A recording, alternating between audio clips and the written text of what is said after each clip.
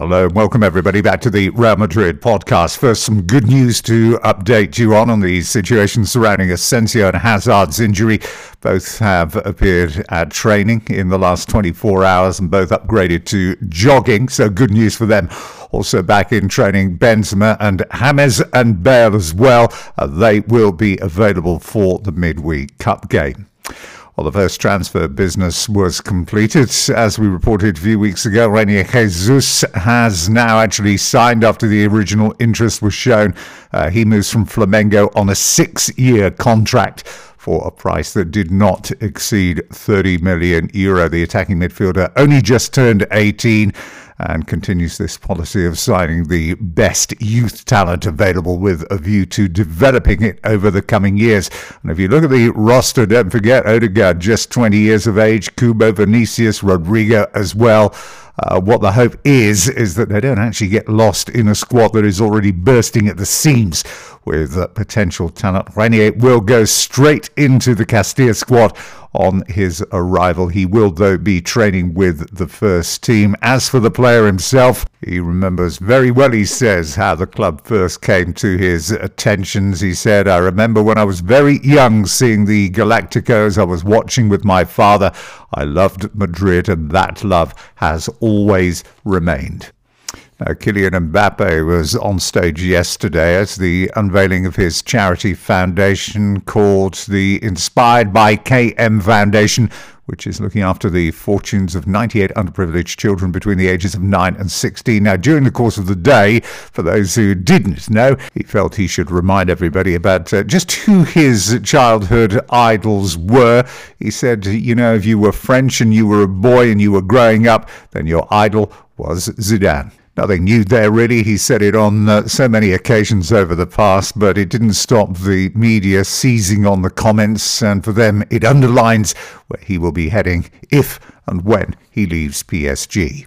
Lots of media have been enthusing over the performance of Donny van de Beek at the weekend. He, remembers, strenuously denied there is any deal done or otherwise to take him to Real Madrid this summer. His contribution against Sparta, 87% pass completion rate, 8 times he broke up play in the middle of the field, 2 interceptions, and his 7th goal in Eredivisie this season, despite all the protestations, of which, of course, there have been many over the past few days. For many, it is a done deal, and he will be in the white of Madrid this July.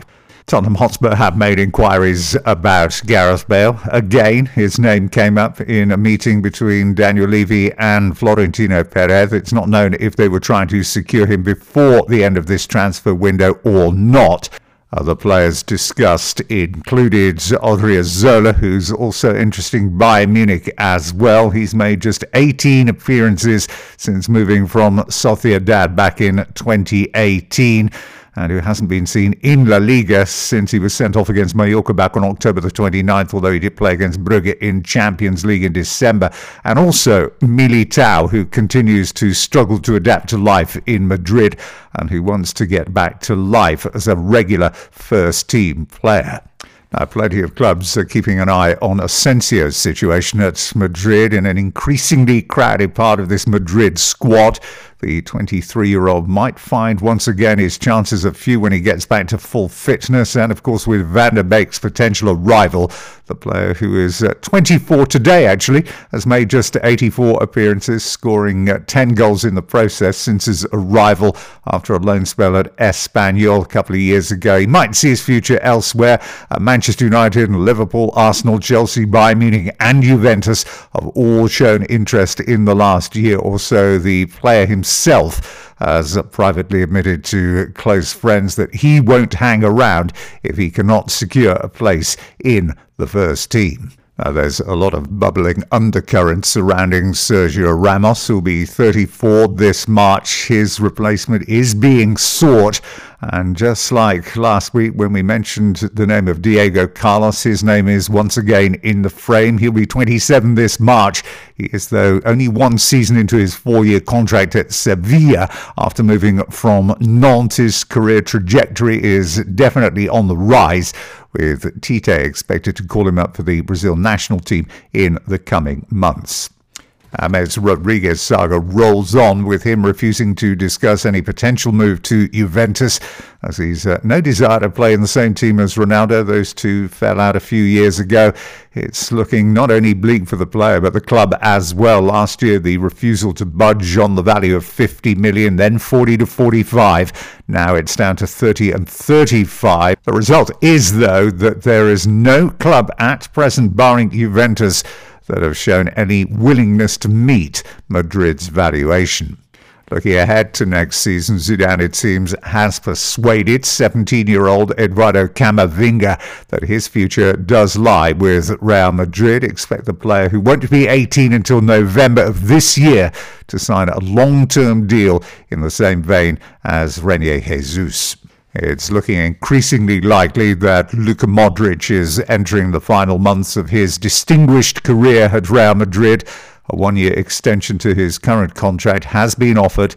He has, though, not signed. His view is, though, that he wants to play as much as possible at this stage of his career, and with the likes of Van der Beek potentially arriving, Odegaard returning, Valverde emerging, his chances of playing will be few. And as for where he's going, keep an eye on Inter Milan. Antonio Conte is an admirer, and they would be prepared to offer a 2-year deal, which is what he was looking for.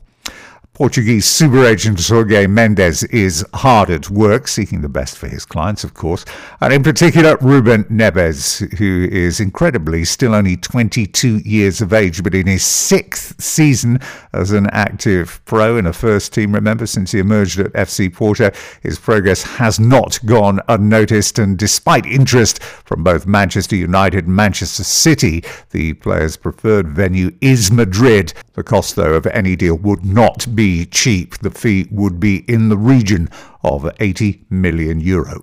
Real Madrid also keeping their eyes on the progression of Alkmaar's 19-year-old hotshot Boadu, who has scored 20 goals in all competitions this season, including Europa League, the Dutch under-21s, and scoring on his full international debut in November against Estonia, where he became, in the process, the first Dutch player born this century to score a goal for the full national side. And of course, after making such statements on the pitch, he has to be likened to somebody famous, so he's been called the Dutch Mbappe.